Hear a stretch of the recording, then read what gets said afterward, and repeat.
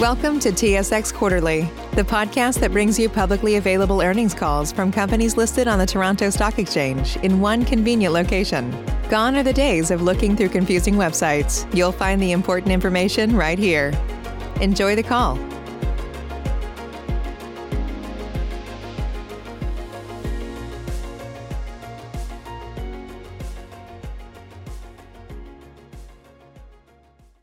Greetings and welcome to the Neovasc Incorporated second quarter 2020 earnings call. At this time, all participants are in listen-only mode. A brief question and answer session will follow the formal presentation. If anyone should require operator assistance during the conference, please press *0 on your telephone keypad. As a reminder, this conference is being recorded. It is now my pleasure to introduce your host, Mr. Mike Cavanaugh, Investor Relations. Please go ahead, sir. Good afternoon, and thank you for joining us today. Earlier today, Neovasc Incorporated released financial results for the quarter ended June 30, 2020. The release is currently available on the Investors section of the company's website at www.neovasc.com/investors. Fred Colen, President and Chief Executive Officer, and Chris Clark, Chief Financial Officer, will host this afternoon's call.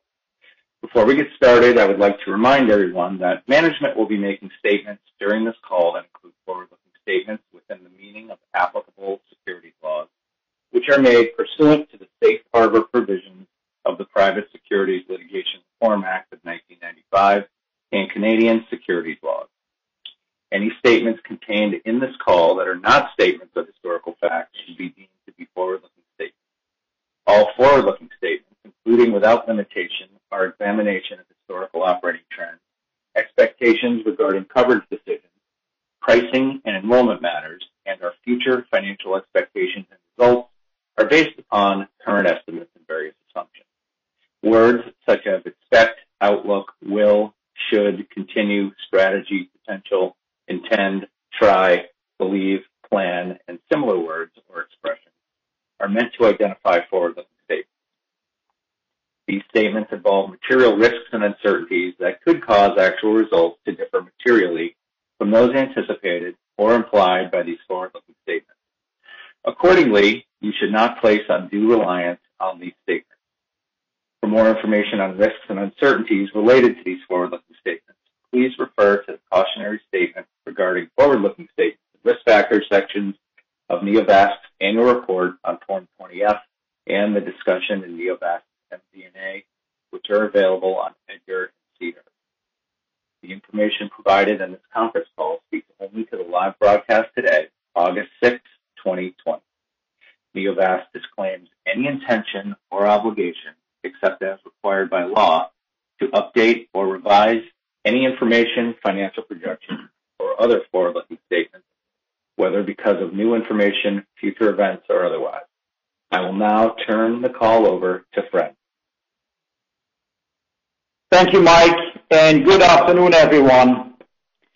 Neovasc delivered another solid quarter despite the challenges of the global COVID-19 pandemic, making good progress in all four of our value creation strategies, continuing the balance sheet cleanup and regaining market capitalization compliance with the NASDAQ Stock Exchange.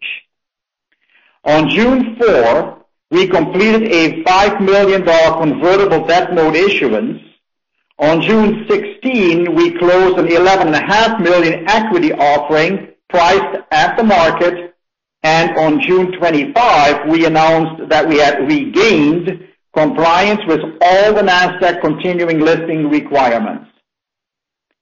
We used the proceeds of the debt and equity raises to retire the remaining 2017 notes, and we now have cash to fund operations through to mid-October under better terms for the company.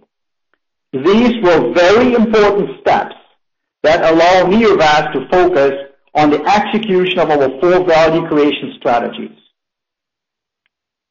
As we announced last month, we achieved revenues of $284,000 in the second quarter of 2020, obviously heavily impacted by the virus situation in the second quarter. in the second half of March, in April, and in May. While we saw a near cessation of elective procedures beginning in March 2020 due to the COVID-19 situation, we noted that reducer implants in Europe recovered sharply in June. We expected a gradual recovery in reducer volumes beginning in the second half of the quarter, but the recovery started a little later in the quarter. It was, however, also more rapid than we anticipated. It is important to note that while reducer implant procedures are considered elective, many patients are suffering severe pain and other associated serious life-impacting symptoms from refractory angina, and we believe the underlying strength of the business, coupled with the backlog of delayed implantations, will continue to drive volume growth in the second half of 2020, provided the COVID-19 virus situation, in particular in Europe, does not worsen again.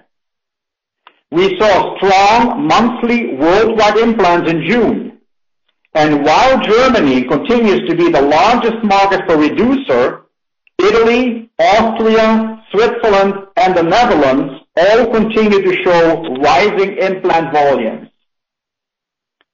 In our DACH region, consisting of Germany, Austria, and Switzerland, we actually reached our original pre-COVID-19 implant and revenue targets. The DACH geography is particularly important to Neovasc, given the strong margins our direct sales force provides in Germany. Late in the quarter, the reducer was featured in a session at the PCR e-course entitled Current Evidence for the Interventional Treatment of INOCA. According to the course organizers, this session about microvascular dysfunction was the single most viewed presentation in its group and nearly tripled the average number of viewers compared to other sessions in the category. The tremendous response is evidence of the strong interest in a therapy for refractory angina. For the third quarter, we are seeing the strengths of the overall business continue in July, and we actually believe to have a shot at reaching our original pre-COVID plan for Q3. So far, we seem to indeed be on track, and this is very encouraging indeed. This obviously assumes that the COVID-19 virus situation in Europe does not worsen again significantly. We are also working towards commercializing the device in the U.S. market. To that end, we recently announced that the FDA has scheduled a review of the PMA for Reducer at the October 27, 2020 Circulatory System Devices panel meeting. Needless to say, we are pleased with the FDA's invitation and are looking forward to working with the panel in October. Also during the quarter, we announced positive interim results from the Reducer 1 study of refractory angina patients. The primary efficacy endpoint of the study is improvement in chest pain or angina as measured by the Canadian Cardiovascular Society grading system. 70% of patients saw improvement in their symptoms by at least one CCS class that was maintained through 3 years. Over and above this, 34% of patients saw an improvement in their symptoms by at least 2 CCS classes. That was also maintained through 3 years. We believe data like these support the Reducer as the only available device to effectively treat refractory angina. Moving on to the Tiara value creation strategies. During the second quarter, we advanced our CE Mark submission for the transapical Tiara TA under the current Medical Device Directive regulations in Europe. We have active, ongoing discussions with our notified body, and we are encouraged with the interactions to date. As a result of the COVID-19 related travel restrictions and limited support, we have placed Tiara 2 enrollment on a temporary hold. We do not expect the trial status to impact the timing of our approval decision in Europe, which we currently expect in the first half of 2021. We are also continuing to develop the next generation transfemoral Tiara TF device. We made significant progress in the second quarter on this front as well, with the completion of several animal implants. We have received positive feedback from top cardiologists in Europe, Canada, and the United States related to device retrievability, the low profile of the system, and the novel V-shape of the implant. We continue to believe in the potential of the transfemoral Tiara TF to expand the size of the market and to be more broadly usable than competitive systems under development, as well as broader usable compared to our own Tiara transapical system. Importantly, we remain focused on a first-in-human implant in the first half of 2021, a slight delay against our original plan due to COVID-19 related inefficiencies and delayed key supplier deliveries, including delayed animal implant opportunities. We are enthused by the progress we are seeing on the Tiara TF device and recent feedback we have received from leading physicians in the field. Overall, we are very pleased with the quarter. Under trying circumstances, our reducer implant recovered sharply in June, and we believe this is a testament to the efficacy of the device, as well as the unmet need it fulfills. We also made tangible and significant progress on the other value creation strategies and believe we have put the building blocks in place to advance Neovasc's value creation strategies for the balance of the year and into 2021. I will now turn the call over to Chris to discuss our financial results. Thank you, Fred.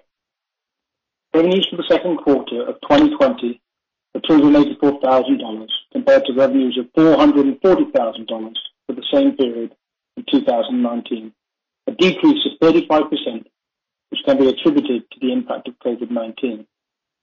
As Fred pointed out in his remarks, despite a year-over-year decrease related to the impact of COVID-19, physician interest in reducers is recovering sharply, and we are poised to capitalize on the favorable underlying market dynamics when the market returns to normalcy.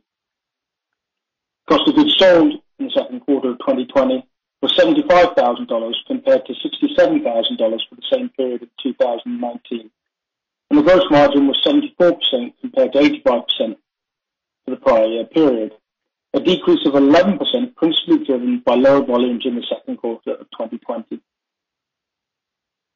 Total expenses for the second quarter of 2020 were $8.9 million compared to $7 million for the same period in 2019, representing a year-over-year increase of 27%. General and administrative expenses for the quarter were $3.8 million compared with $2.5 million for the second quarter of 2019, principally driven by an increase in legal expenses as we retired the 2017 notes and raised additional debt and equity financings, and by an increase in employee-related expenses. Product development and clinical trials expenses were $4.6 million, compared with $4.1 million for the second quarter of 2019, principally driven by an increase in development costs for the reducer and Tiara, and also by an increase in employee-related expenses. The operating loss and comprehensive loss for the second quarter of 2020 were $8.7 million and $12.2 million respectively, or 81 cents basic and diluted loss per share, as compared with $6.6 million and $8.0 million respectively, or $1.17 basic and diluted loss per share for the same period in 2019. In the second quarter of 2020, the company recorded book entries of approximately $3.5 million related to the accounting treatment and valuation of our convertible notes, compared to $1.3 million in the second quarter of 2019. Neovasc finances operations and capital expenditures with cash generated from operations and through equity and debt financings. The company had approximately $11.5 million in cash and cash equivalents at June 30th, 2020. The company expects that it will have sufficient cash on hand to sustain operations until mid-October at the current burn rate. Given the current nature of the capital markets due to the impact of COVID-19, the company can give no assurance that it will be able to obtain additional funds as needed on terms agreeable to the company or at all. As of today's date, the company has 17.6 million common shares issued and outstanding and a fully diluted share count of 29.1 million shares. We have completed an enormous amount of work to clean up our capital structure and fund the company's development needs, and we believe that the intrinsic value of the reducer and the Tiara will be better reflected in our overall market capitalization in the future as we reach key milestones for each product. Back to you, Fred. Thank you, Chris, and thank you all for listening to our opening remarks. We are continuing to make great progress with our 4 value creation strategies. Reducer volumes in Europe recovered sharply in June, and we believe we are well positioned to continue the momentum for this unique product in Europe. In the United States, the FDA has given us a definitive date for a panel review of our PMA. Regarding our Tiara device, we advanced our application for CE Mark designation in the European Union for the Tiara TA during the quarter. We are making great progress with the new Tiara TF, having completed further animal implants during the quarter, and are targeting first-in-human implants in the first half of 2021 as well, while we received very positive feedback from and created real excitement with leading cardiology experts in the structural heart space after showing them our transfemoral Tiara system during the quarter. We have accomplished all of this during very challenging times, and I would like to thank our dedicated employees for an outstanding performance this quarter. I would also like to thank our loyal investors for their continued confidence in us. We continually strive to create value for our shareholders, and we believe the results we have just reported demonstrate that.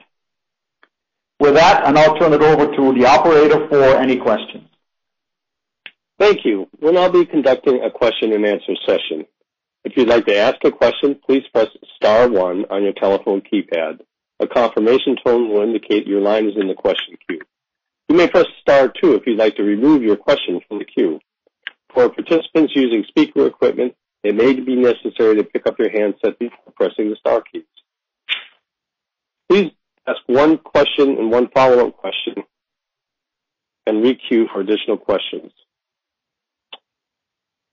The first question is from Ahu Demir, Noble Capital. Please go ahead. Hello, team. Thank you very much for taking my question. I'll start with the reducer. Since you've seen some reduction in the revenues, would you provide some maybe guidance for the full year of 2020 on the revenues for the reducer product?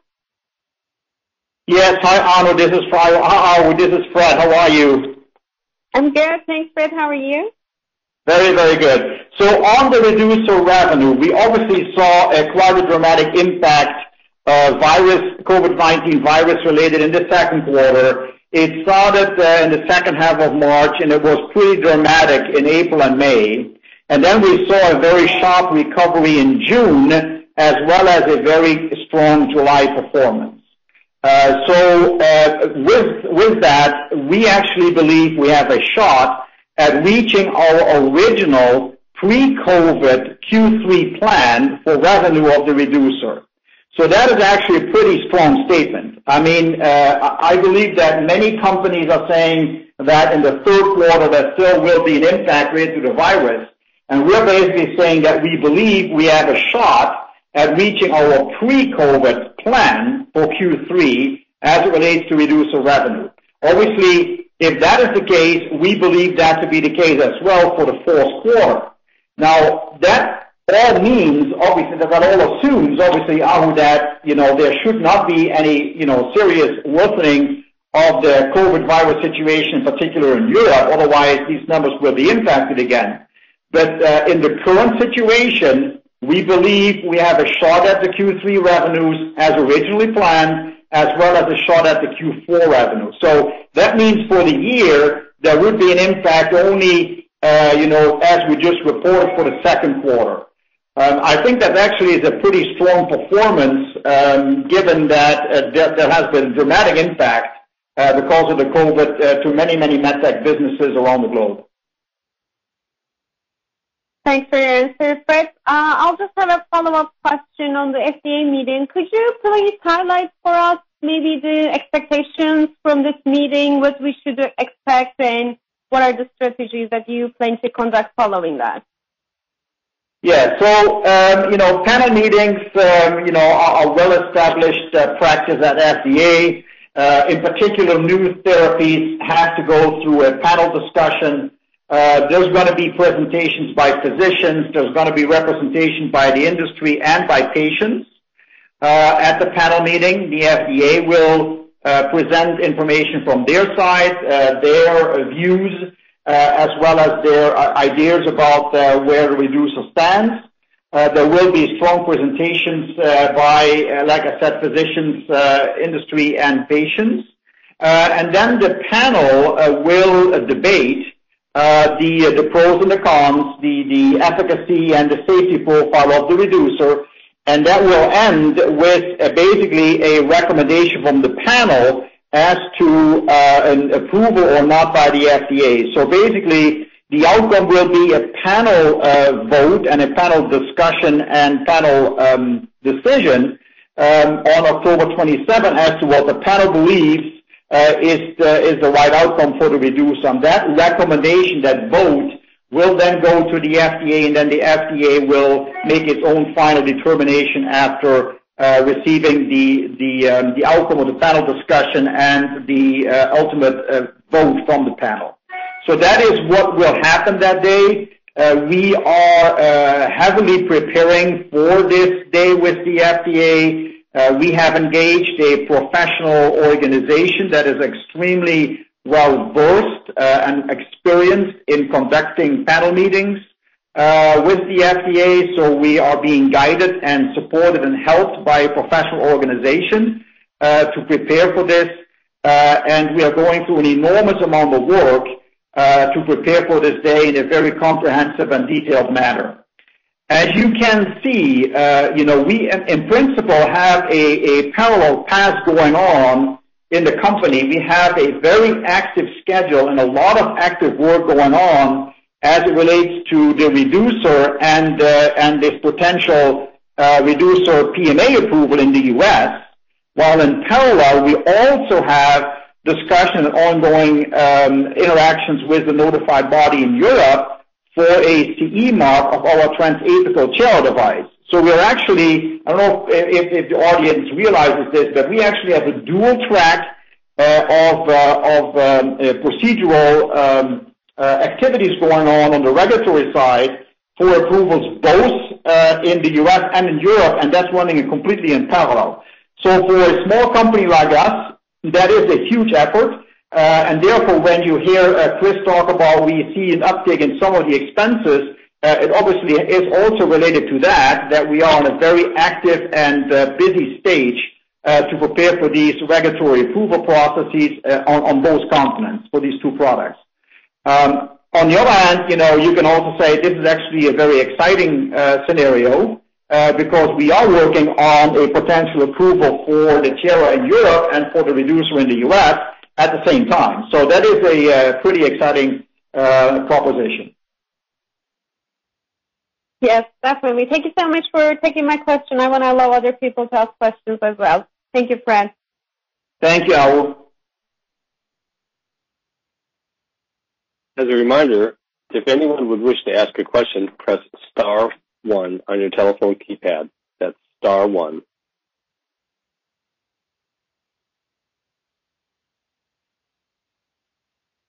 Gentlemen, there are no further questions at this time. This does conclude today's conference. You may disconnect your lines, and thank you for your participation.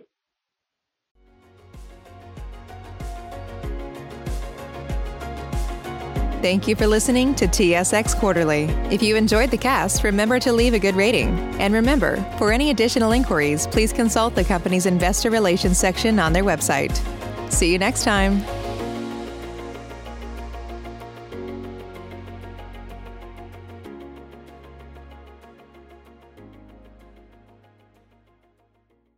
Thank you. Bye-bye.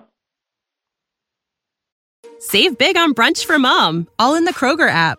Get 16-ounce packs of flavorful Angus 90% lean ground sirloin for $4.99 each with a digital coupon. Then buy 2, get 2 free on 12 packs of delicious Coca-Cola, Pepsi, or 7-Up, all with your card. Shop these deals at your local Kroger, less than 5 miles away. Or tap the screen now to download the Kroger app to save big today. Kroger, fresh for everyone. Prices and product availability subject to change. Restrictions apply. See site for details.